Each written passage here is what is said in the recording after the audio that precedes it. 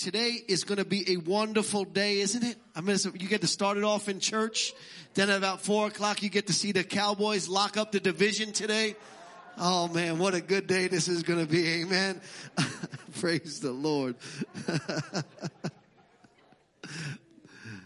Let's pray. Father, thank you for speaking to every heart today. We give you all honor and all praise in Jesus' name. Amen. The incarnation of Christ is the greatest event perhaps in human history. As you're turning to Matthew chapter 1, one person wrote this. Think about it for a moment. God became a man. The divine Son became a Jew. The Almighty appeared on earth as a helpless baby, unable to do more than lie and stare and wriggle and make noises, needing to be fed and changed and taught to talk just like any other child. The babyhood of the Son of God was a reality. The more you think about it, the more staggering it gets. How great is the incarnation of Christ on every level? It is the greatest. That's what this series is all about. It's week 2 of our series, The Greatest. We're looking at the timeless transformational truths of the Christmas story. And to the chagrin of perhaps many of you, I want to begin by reading an endless list of begets. Matthew chapter number 1. Are you ready? This is probably a portion of the Bible that none of you have ever read or have skipped over many times. Matthew chapter 1, beginning in verse 1. The book of the genealogy of Jesus Christ, the son of David, the son of Abraham. Abraham begot Isaac. Isaac begot Jacob. Jacob begot Judah and his brothers. Judah begot Perez and Zerah by Tamar. And if I were taking notes, I'd underline Tamar. Perez begot Hezron, and Hezron begot Ram, and Ram begot Amminadab, and Amminadab begot Nahshon, and Nahshon begot Salmon, and Salmon begot Boaz by Rahab. Rahab's another name I would underline. Boaz begot Obed by Ruth, and Obed begot Jesse, and Jesse begot David the king, and David the king begot Solomon by her who had been the wife of Uriah. I would underline wife of Uriah. Solomon begot Rehoboam. Rehoboam begot Abijah, and Abijah begot Asa, and Asa begot Jehoshaphat. Jehoshaphat begot Joram. Joram begot Uzziah. Uzziah begot Jotham. Jotham begot Ahaz. Ahaz begot Hezekiah. Hezekiah begot Manasseh. Manasseh begot Ammon. Ammon begot Josiah. Josiah begot Jeconiah and his brothers about the time they were carried away to Babylon. And after they were brought to Babylon, Jeconiah begot Shealtiel. And Shealtiel begot Zerubbabel. And Zerubbabel begot Abiud. And Abiud begot Eliakim. And Eliakim begot Azar. And Azar begot Zadok, and Zadok begot Achim, and Achim begot Eliad, and Eliad begot Jacob, and Jacob begot Joseph, the husband of Mary, of whom was born Jesus, who is called the Christ. So the generations from Abraham to David are 14 generations. From David until the captivity in Babylon are 14 generations. And from the captivity in Babylon until the Christ are 14 generations. When we read this genealogy, most of us think this is just filler in the Bible. I mean, why is it even there? I mean, why does God have to trip us up with names we can't pronounce and names we'll never use? And by the way, if you're having a baby, never look amongst this list to name your child. I mean, why in the world does God give us this long line of begets? And I hope today that I'm going to change your mind from it being filler and boring to it being brilliant in every way. But let me read the rest of the text. Verse 18 says, now the birth of Jesus Christ was as follows. After his mother Mary was betrothed to Joseph, before they came together, she was found with child of the Holy Spirit. Then Joseph, her husband, being a just man and not wanting to make her a public example, was minded to put her away secretly. But while he thought about these things, behold, an angel of the Lord appeared to him in a dream. Joseph, son of David, do not be afraid to make Mary your wife, for that which is conceived in her is of the Holy Spirit. You might recall last year I preached a message, it's not what it looks like. Some of you are going through situations right now and you think, where's God? You know, how come his promise is not true? How come it's not turning out the way he said? I want to encourage somebody and remind you it's not always what it looks like. That even when it looks like God has ducked out, really God is just kind of waiting for the perfect time to make himself known in your life. And so be encouraged. It says, and that she will bring forth a son, and you will call his name Jesus, for he will save his people from their sins. I want to talk to you today from the Christmas story on what I think is a brilliant title. Are you ready for it? Ancestry.com. That's pretty good right there. Come on. Ancestry.com. Let's pray. Father, in the name of Jesus, would you speak to our hearts? Would you make this message relevant and real to every person? We thank you. And everybody said, amen. You may be seated. We often forget the magnificence of the title ascribed to Jesus, Savior. In two of our Gospels, that's exactly how the angel introduces the birth of Jesus to the world. In one Gospel, he says he's the light of the world, and that's the primary focus, the Gospel of John. And in a couple of other Gospels, one Gospel here that we just read where the angel says to Joseph, you will call his name Jesus, for he will save his people from their sins. And then, of course, in Luke's Gospel, where the shepherds are out in the field keeping watch, and the angel appears and says, I bring you good tidings of great joy, which shall be for all people. For there is born to you this day in the city of David a Savior who is Christ the Lord. My goal today is to deepen your understanding of how great a Savior we have by looking at what most of us think is filler in the Bible. And when we come to the text that we refer to as the genealogy of Jesus, in cultural context, it is more than a genealogy. In cultural context, it is the strongest kind of form of historical record that can be given to us. What is the reason why God begins not just the Gospel of Matthew with a genealogy, but the whole of the New Testament, which exposes to us and tells us the story of what Christ has done for us with a genealogy?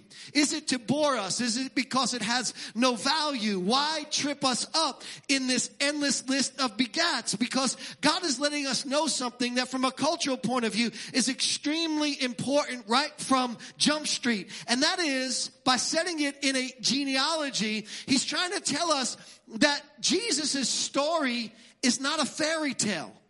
It doesn't begin with once upon a time. It begins with a record of how the birth of Jesus actually happened, and a record that is detailed, and a record that is precise, and a record that at the time and perhaps even now you could go back into, and you could look up these people and you could find that they were real live, living, breathing people. And the point that God is trying to make is that Jesus is not a fable. Jesus is not a fairy tale. The gospel is not some good advice. The gospel is good news. It's not a suggestion of how we ought to come away with a moral to the story. It is a report of what Jesus has done for you and I, and that is to come to save our soul. The purpose of the genealogy is that we would know that God indeed did become a man, that immortality did become mortal, so that we who are mortal might become immortal, that divinity did couch himself in humanity. This is to set in the strongest cultural terms that this is a fact, that this is not a fable in every way. It is a historical testament to a transformational truth that Christianity is not just a place to get some inspiration and guidance for life. And that what we, for the most part, have boiled Christianity down to today. Think about why most people, read the Bible, why most people go to church. Most people go, they want some inspiration for life. How can I live a better life than I'm living now? And I love that. And I believe that with God, you can live your best life now. I believe that. I'm not trying to make any type of disparaging remark against that. But Christianity is so much more than that. Even though it is all that, it is first a message that you and I need to be saved from our sins. And that God in Christ Jesus became a man to do exactly that.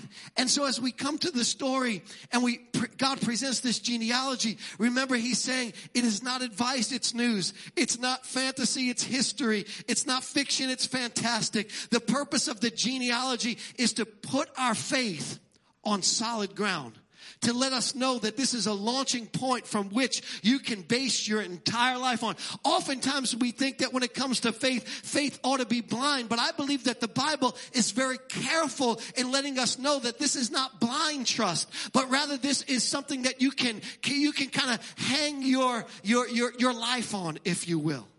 And so as we come to the genealogy, it exposes so much to us. And one of the great truths that it exposes to us is that he is our greatest Savior because he shares our struggle. Ever go through something in life and feel alone? Has that ever happened to anybody?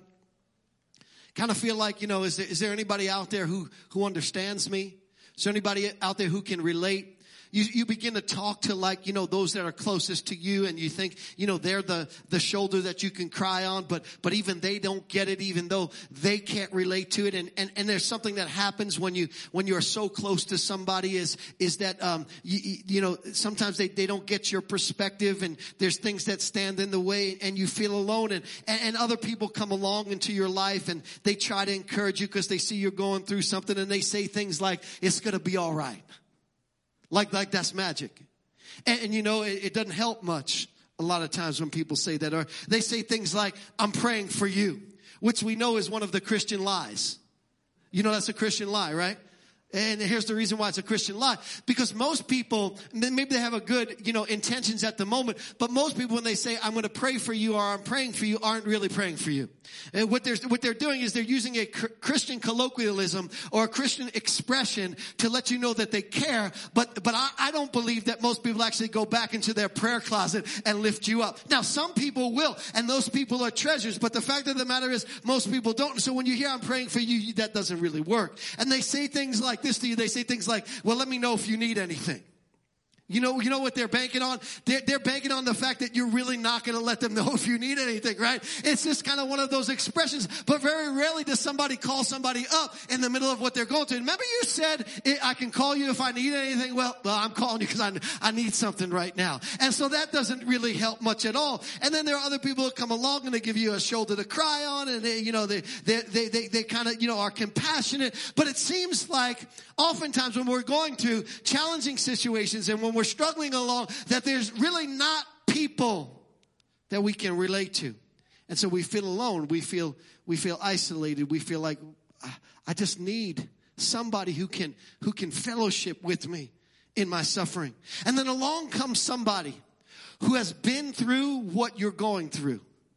And suddenly, when that person begins to speak into your life, there is an unusual power to comfort you there. Suddenly, when that person speaks, they say things that you're going through that let you know they completely understand exactly what you're going through. And when they share their opinions, you listen because their opinions are not empty, but rather their opinions are born from the exact same set of circumstances. And so when they tell you that it's going to be all right, that kind of resonates because their life is a testimony of the fact that they've been where you are right now and they made it out through the other side. Something happens when somebody's been through what you're going through. So you're in an abusive relationship and somebody comes along and you feel stuck in that abusive relationship, but somebody comes along who's made it out of an abusive relationship. And suddenly you feel like there's hope again for your life. Or maybe you're hung up in an addiction right now and you feel like, no matter how you try, no matter how much, you give yourself to fighting against that thing, you find yourself falling back into the addiction over and over again. But somebody comes along who used to be addicted to the exact same thing, and you see now they're set free and they've been free for a number of years, yet suddenly there's hope for you again. Or you look at a marriage and you feel stuck in your marriage and you feel like the love is gone and it's dead and so on. But somebody comes along who used to have the same kind of feeling in their marriage. But now when you look at the two of them, they look like newlyweds again, and they've been happily married for 25 years. And so suddenly you feel like your marriage has got hope. There's a power that is released to comfort when somebody comforts you who's been through what you're going through. And so when we come to Scripture, we see things like this. 2 Corinthians chapter 1, verse number 3. Blessed be the God and Father of our Lord Jesus Christ, the Father of mercies and the God of all comfort, who comforts us in our tribulation, that we may be able to comfort those who are in any trouble with the comfort with which we ourselves are comforted by God. This is something that is absolutely amazing. Here's what God is saying, that there is a special power to comfort when you've been through what somebody else is going through. Matter of fact, can I tell you, this is one of the ways that you and I can punch the devil in the teeth. Anybody ever feel like punching the devil in the teeth? I don't know about you, but there are times in my life where I just wish I could knock every tooth that he has. I don't know if he has teeth, but you know what I mean. I just want to just load up. And you know, sometimes you feel so helpless to load up against the enemy. And one of the things that I found, how I can get my aggression out on the enemy.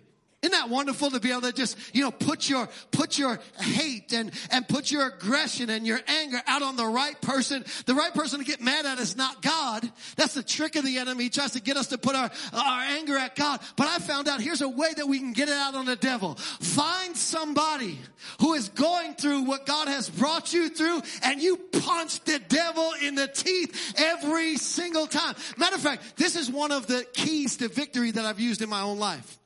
Every time I go through something that is difficult, and here's what I actually do. I actually say over and over again to myself, I say, devil, when I get through this, when God brings me through this declaration of victory, it's not a matter of if, it's a matter of when. When God brings me through this, I just want you to know that I'm going to make the area that you attacked me in part of what I do to minister to people. All you're going to do, you might knock me down, but when I get up, watch out. You might keep me bound for a season, but when God sets me free, watch out, because all you're going to do is make me more dangerous for the kingdom of God. You punch the devil in the teeth.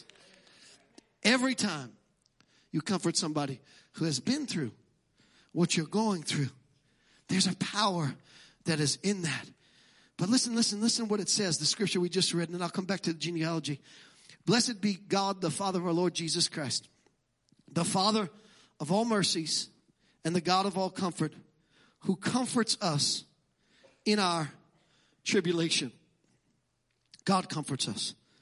Now, if you don't understand the genealogy, if you don't understand that the purpose of the genealogy is to let us know that God became human, that he didn't stay isolated, but rather he became part of humanity, this verse can have no effect on you. And the reason why it can have no effect on you is because we already talked about, if somebody tries to comfort you who hasn't been through what you're going through, that comfort is useless. But something happens when the person trying to comfort you can comfort you from a place of experience. And the purpose of the genealogy is to let us know that God did not choose immunity to the human race and the sufferings that you and I go through, but rather God chose humanity. And so when God comforts us, he doesn't comfort us from a distant place of not being able to understand. He comforts us from an experienced place where he can actually relate to everything that you and I are going through. And so the genealogy is not just about the Almighty appearing on earth as a helpless baby. It's not just about that God was unable to talk and lie and stare and wriggle and make noises and how to learn how to walk. It's not about that. But it's also about the fact that Jesus knows intimately what it's like to be hungry. He knows what it's like to be thirsty. He knows what it's like to have no place to lay his head. He knows what it's like to be a refugee. He knows what it's like to be innocent yet considered guilty. He knows what it's like to feel betrayed. He knows what it's like to have his father say no to his prayers. If this cup can pass from me, nevertheless not my will but thine be done. He knows what it's like to feel abandoned by God in the middle of your most desperate situation. My God, why have you forsaken me? He knows what it's like to be tempted. He knows what it's like to feel pain and sorrow. He knows what it's like to experience the loss of a loved one.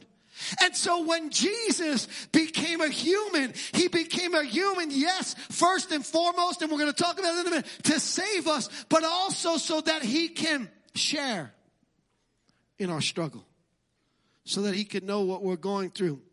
Dorothy Sayers, a British essayist and novelist, she said something that is not entirely theologically sound, but her point is rock solid.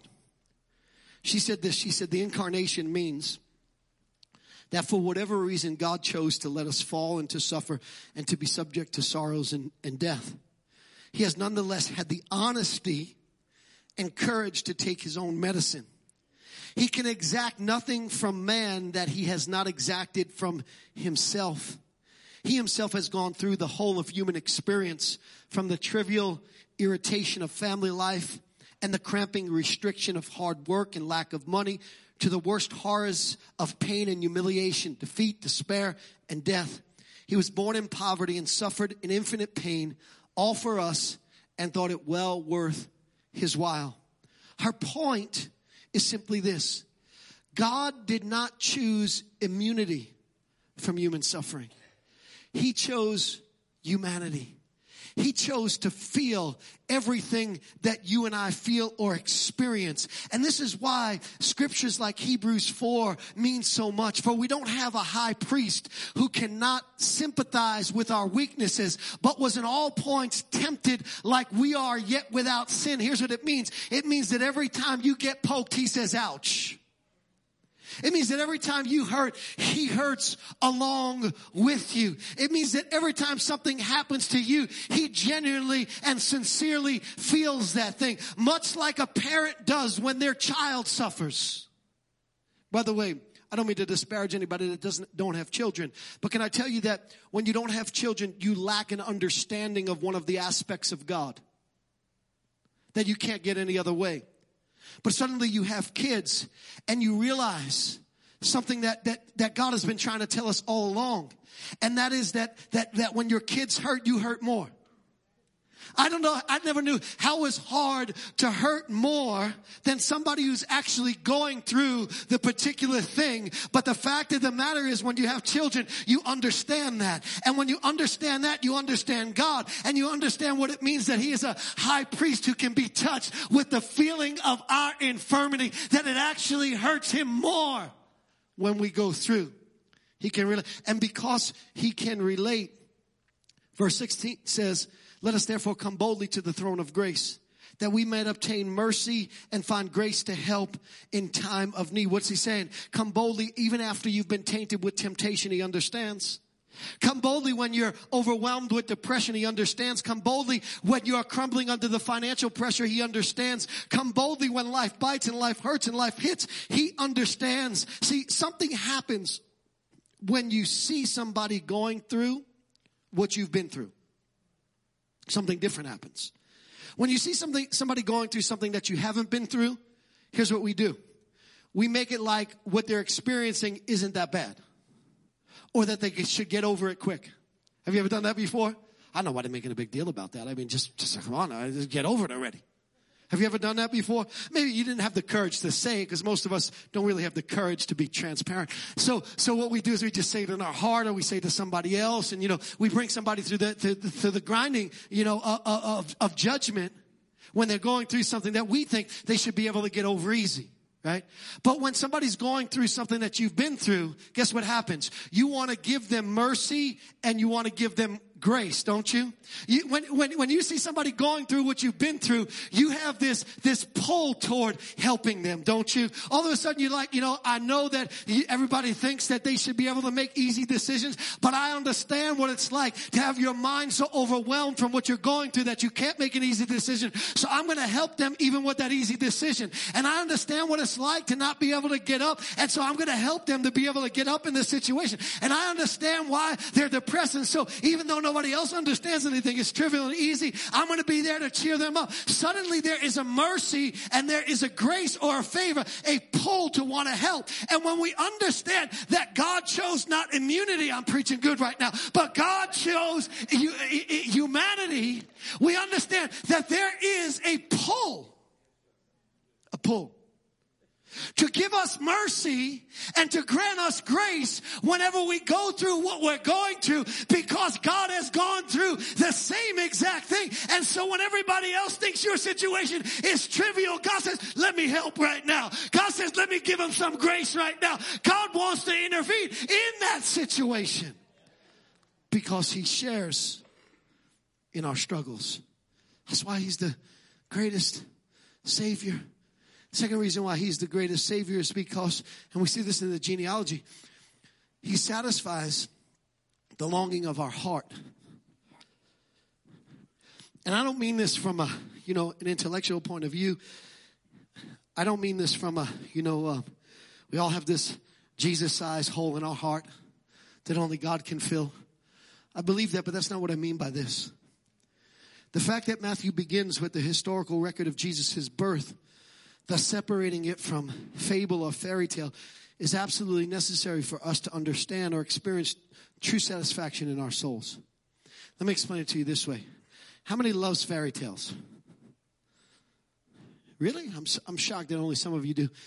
How many loves great fictional stories? Right? Sleeping Beauty, you all know Sleeping Beauty. Cinderella, you all know Cinderella. You like those? Amazing how they were written so many years ago, but we all still know them. We all still read them. I mean, if you don't like those, maybe I could just modernize it a little bit. How many likes, I know this is maybe not Christian enough for you, Harry Potter. Anybody like Harry Potter, right? If you don't like Harry Potter, maybe Lord of the Rings. Anybody like, because that's kind of Christian in some sense. How so? Because Tolkien was the one who kind of wrote those stories. And if you don't know who Tolkien was the one who led C.S. Lewis to the Lord. C.S. Lewis, one of the greatest Christians of all time. And so we like that. And if you don't like Harry Potter and you don't like Lord of the Rings, anybody like Thor? Right? Anybody like the Avengers? Anybody like the Avengers? See, when we look at the impact of fairy tales and fiction stories, what happens to us is we learn that there's something about these stories that pull us to them. They're box office hits. They're passed down from one generation to the next. We all know that these fiction stories are not factually true, yet they seem to fulfill a longing in every human heart. A longing to experience the supernatural. A longing to escape death. A longing to know a love that we could never lose. A longing to not age but live long enough to realize our dreams. A longing to fly. A longing to communicate with non-human beings. Anybody ever get fascinated when you're watching these fictional stories? They talk to trees and the trees talk back. It's like, wow. And if you're really nuts, you start walking in the forest and you go, hello, Mr. Tree. But there's this longing, right? That these things would come alive and that there would be another realm that is real to us. And there's this longing in our heart to triumph over evil and that death should not be the end. These themes, which are the basis for every fairy tale or fictional story, connect with something deep within every human heart. Male, female, rich, poor, black, white. It doesn't matter. American or immigrant. It doesn't matter. Even though we know they are not true, the messages behind these stories we feel are true or at least ought to be true. For instance, Beauty and the Beast is not true, but there ought to be a love that can be so real that it breaks us out of our beastliness. Sleeping Beauty is not true, but there ought to be a prince who can break us out of the sleeping enchantments that life lulls us into. We know these stories aren't true, and our minds and intellect say that we shouldn't believe them, and to believe them is escapism from reality, but our heart can't stop believing in them because deep within our souls, we know they ought to be true. And then along comes Christmas and the Christmas story. And it kind of seems like another fairy tale. Jesus' incarnation. Someone from a different world breaks into ours. Has miraculous powers. He can calm storms. He can heal people. He can raise others from the dead. An enemy puts him to death. All hope is over. But finally, he rises from the dead and he saves everyone. Another fairy tale. But Matthew comes along. And he doesn't begin the Christmas story with a star and a manger and shepherds and wise men. He begins the story with this one begat that one, begot this one, begot that one, begot this one, begot that one, begot this one, begot that one. And he comes all the way down and he gets to this man named Jacob. And he said, and Jacob begot Joseph, who was the husband of Mary, from whom the Christ, the Savior, came. And what Matthew is trying to tell us is that even though it may sound like another fairy tale, this one is not another fairy tale. This one is actually anchored in reality. And Matthew is trying to explain to us something that is profound, and that is that everything in our heart that we are told by our intellect is escapism is not really escapism. It is awakeism. What God is trying to do is let us know that indeed the supernatural is real, that indeed there is another world, that someday you and I will fly away, that we will conquer death and the grave, that we will live forever, that there is life beyond now.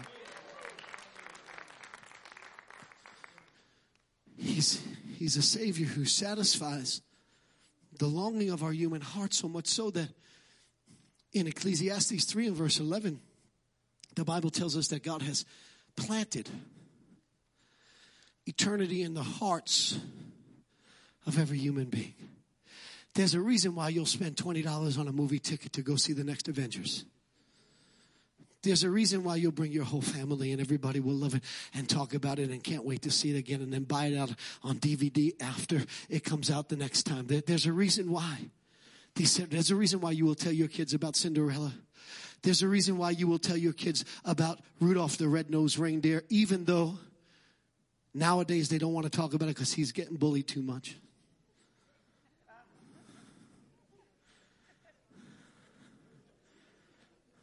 There's a reason why you will do that. It's because our Savior satisfies the longing of our hearts. The last reason I want to share with you today that He is the greatest Savior is because He has saved us from our sin. When we come to Matthew, it's almost like Matthew has a clear departure from the Christmas story, right? It's like, well where's the animals? What about the star? How come no wise men? What about the shepherds? This is the Christmas story. The Christmas story is all about the manger and the animals and no room in the inn. And Matthew kind of just skips all that. And can I tell you that in Matthew skipping all that, I believe Matthew captures the essence of the Christmas story, perhaps better than any other of the gospel writers. You see, what appears to be simply a genealogical record is not that, it's more than that. In biblical times, this was a resume. In biblical times, your clan and the people who you were connected to and the people who were in your pedigree and your family, that was your resume. It was a way of saying to the world, this is who I am. And just like people today do on their resume, they tinkered with their genealogical resume. They left out all the crazy aunts and nutty uncles. They didn't want them to be part of the genealogical record. Matter of fact, if somebody in their family was a criminal or somebody in their family was a rank sinner, they'd leave them out. They'd skip them over. And what they wanted to do in the genealogical record is they wanted to present to the entire world, this is who I am. Look at how great I am. I've got these people in my pedigree and I'm blue-blooded. I'm an aristocrat. I come from high stock and that's who I really am. And so when you come to the record of Jesus, you find a different kind of resume. For instance, when you come to the record of Jesus, the resume of Jesus, you find, notice I had you underline 5 women. You thought I was just saying underline that. You thought I forgot about that. You thought I was just incoherent and not going to come. I had you underline that and underline that and underline that. And here's why, because in almost every, if not all of the genealogical records in those times, you won't find any women. And the reason why you won't find any women is because women were gender outsiders in Bible times. It was considered that the man was through whom the bloodline came. That is true to the extent that it is the man who carries with them the ability to pass on sin. Did you all know that? Let me just divert for just a second here. There's a reason why Jesus could have no earthly father. It's because he would then be tainted by sin. Because it is the man that passes on the sin. And there's an even greater spiritual truth in that. The impact that a father has on a family. The impact that a father has on a family is profound. And so in Bible times, they would not include the women because they were gender outsiders. They were thought to be less than. So much so that rabbis would teach their pupils to pray prayers that begin like this. Lord, I thank you that I'm not a woman. But yet when you look at the genealogy of Jesus, you find 5 gender outsiders that are included in the genealogical record. If you press it a little bit further, of those 5, 3 of them are racial outsiders. 3 of them are Gentiles. In Bible times, Gentiles were considered to be unclean.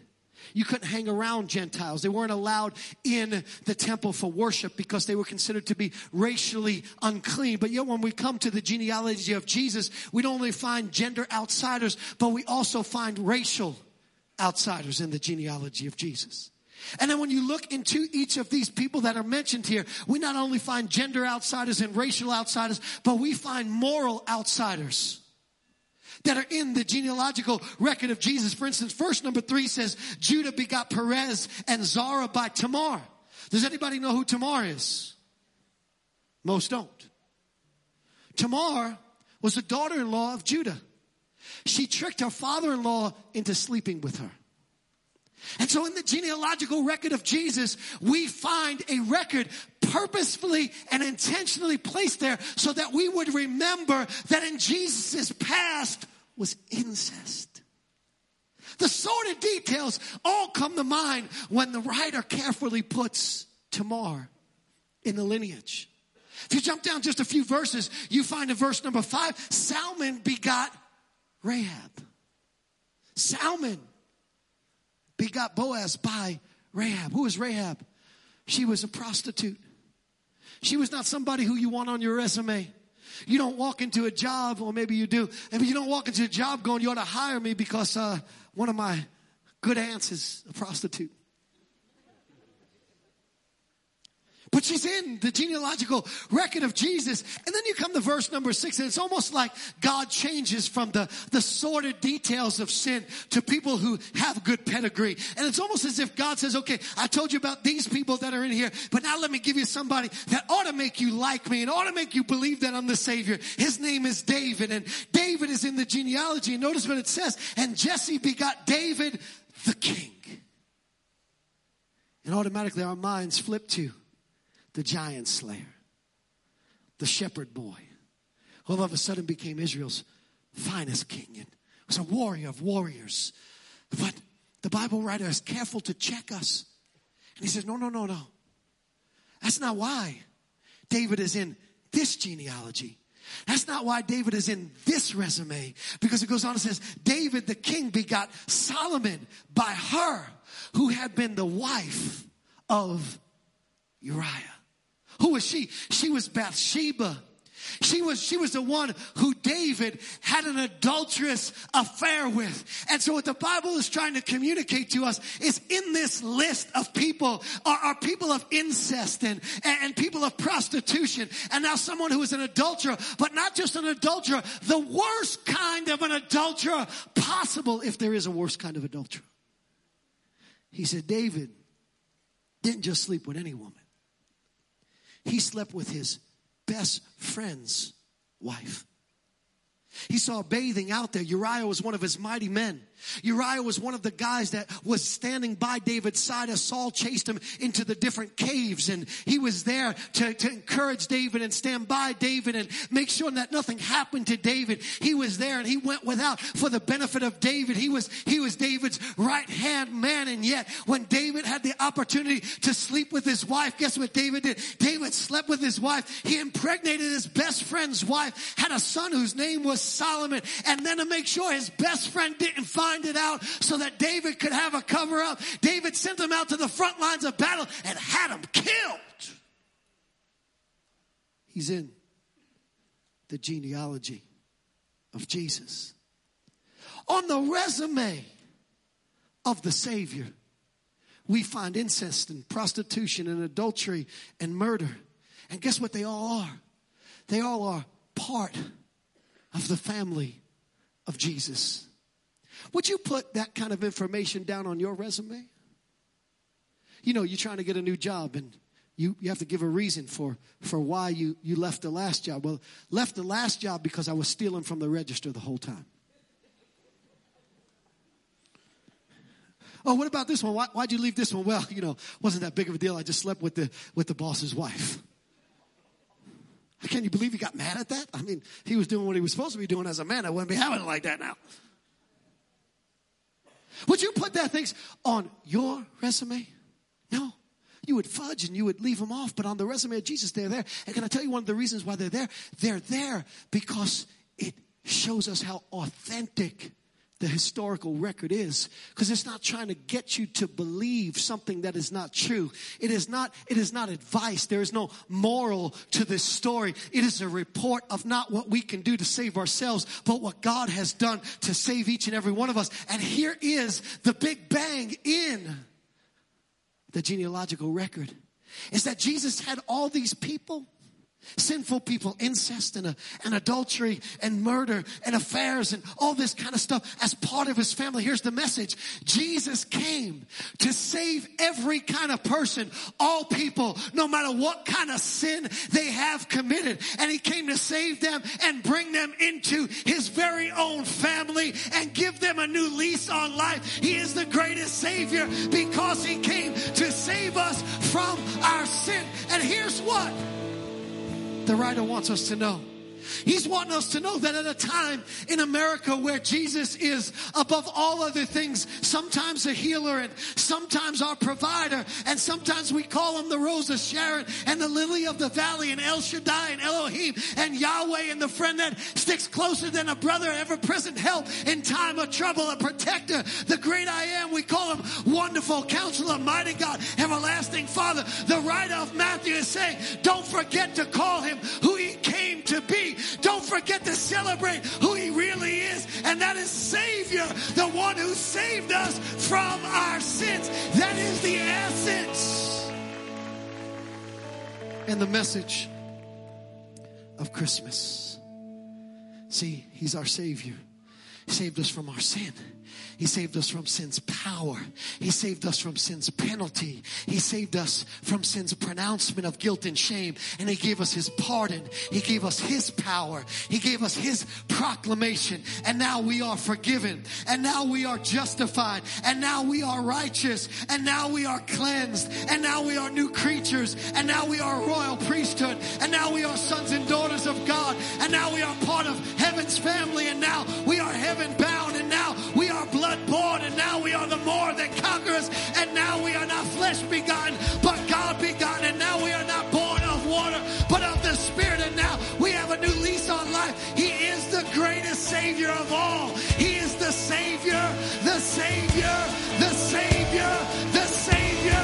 Let's worship him right now as our risen Savior.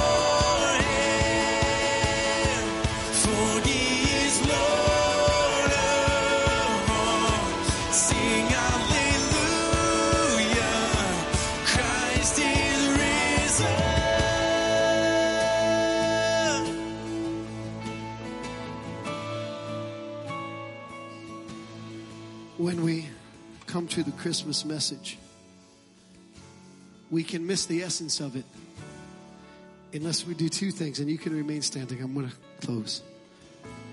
Unless we do two things. And one of them is harder to do than we think it is.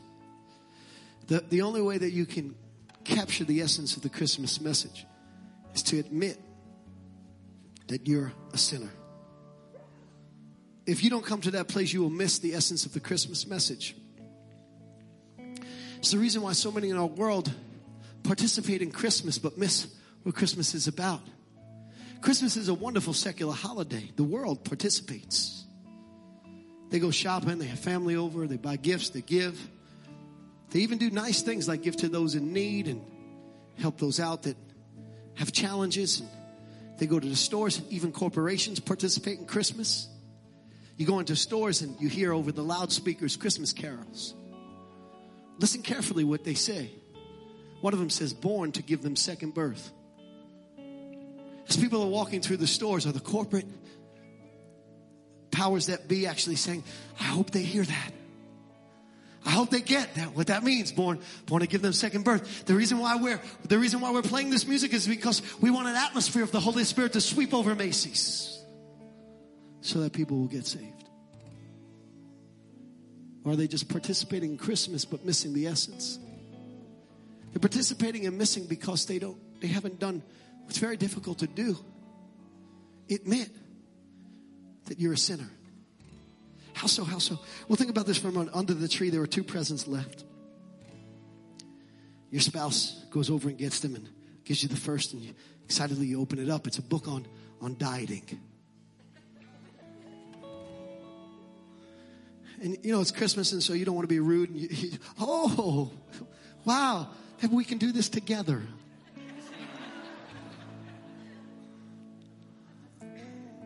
But then she hands you the second book, or he hands you the second book. And by the way, if you're a man, don't ever try that.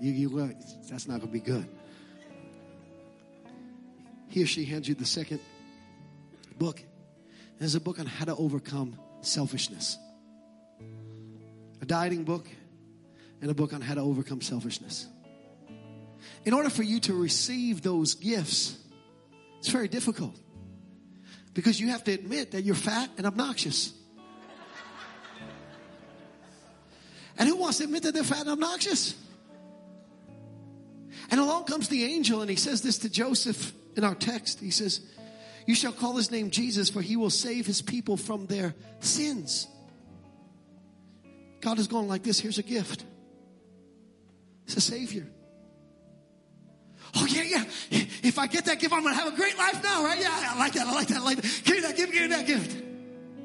If I take that gift, that means that all of a sudden life is going to go exactly the way I want. I'm going to have that gift. This is a gift that's going to give me inspiration and motivation. And I'm going to have the best life that I ever can. I want that.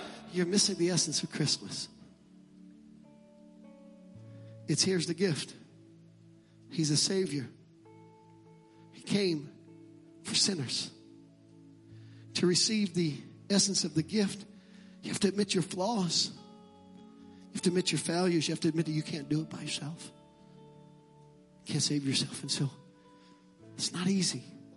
But it's what God is calling us to. And the second thing you have to do, and because some of you might be saying, well, I've already accepted Jesus as my Savior, and I get it, I know I'm a sinner, and I'm saved by grace, and I need that. But the second thing you need to do is you need to submit to His sovereignty.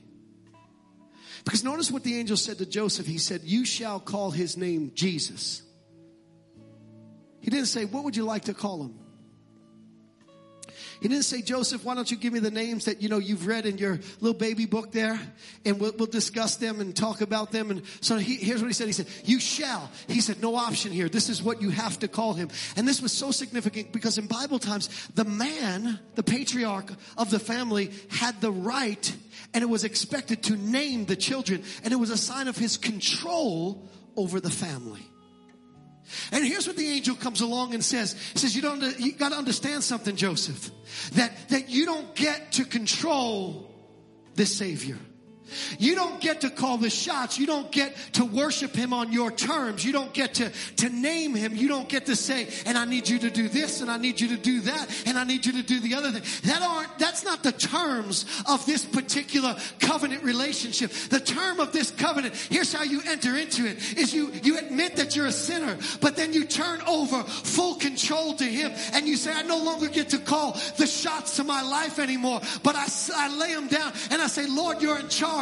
Lord, what do you want me to do? Lord, how high do you want me to jump? How low do you want me to go? How low do you want me to serve? It's a relinquishment of control. And can I tell you that there are many saved people who have not yet made that decision. They received him under the farce that his primary purpose was to give them the life that they wanted now. I love that about God. Again, I believe that about God. But let's not confuse who he came to be.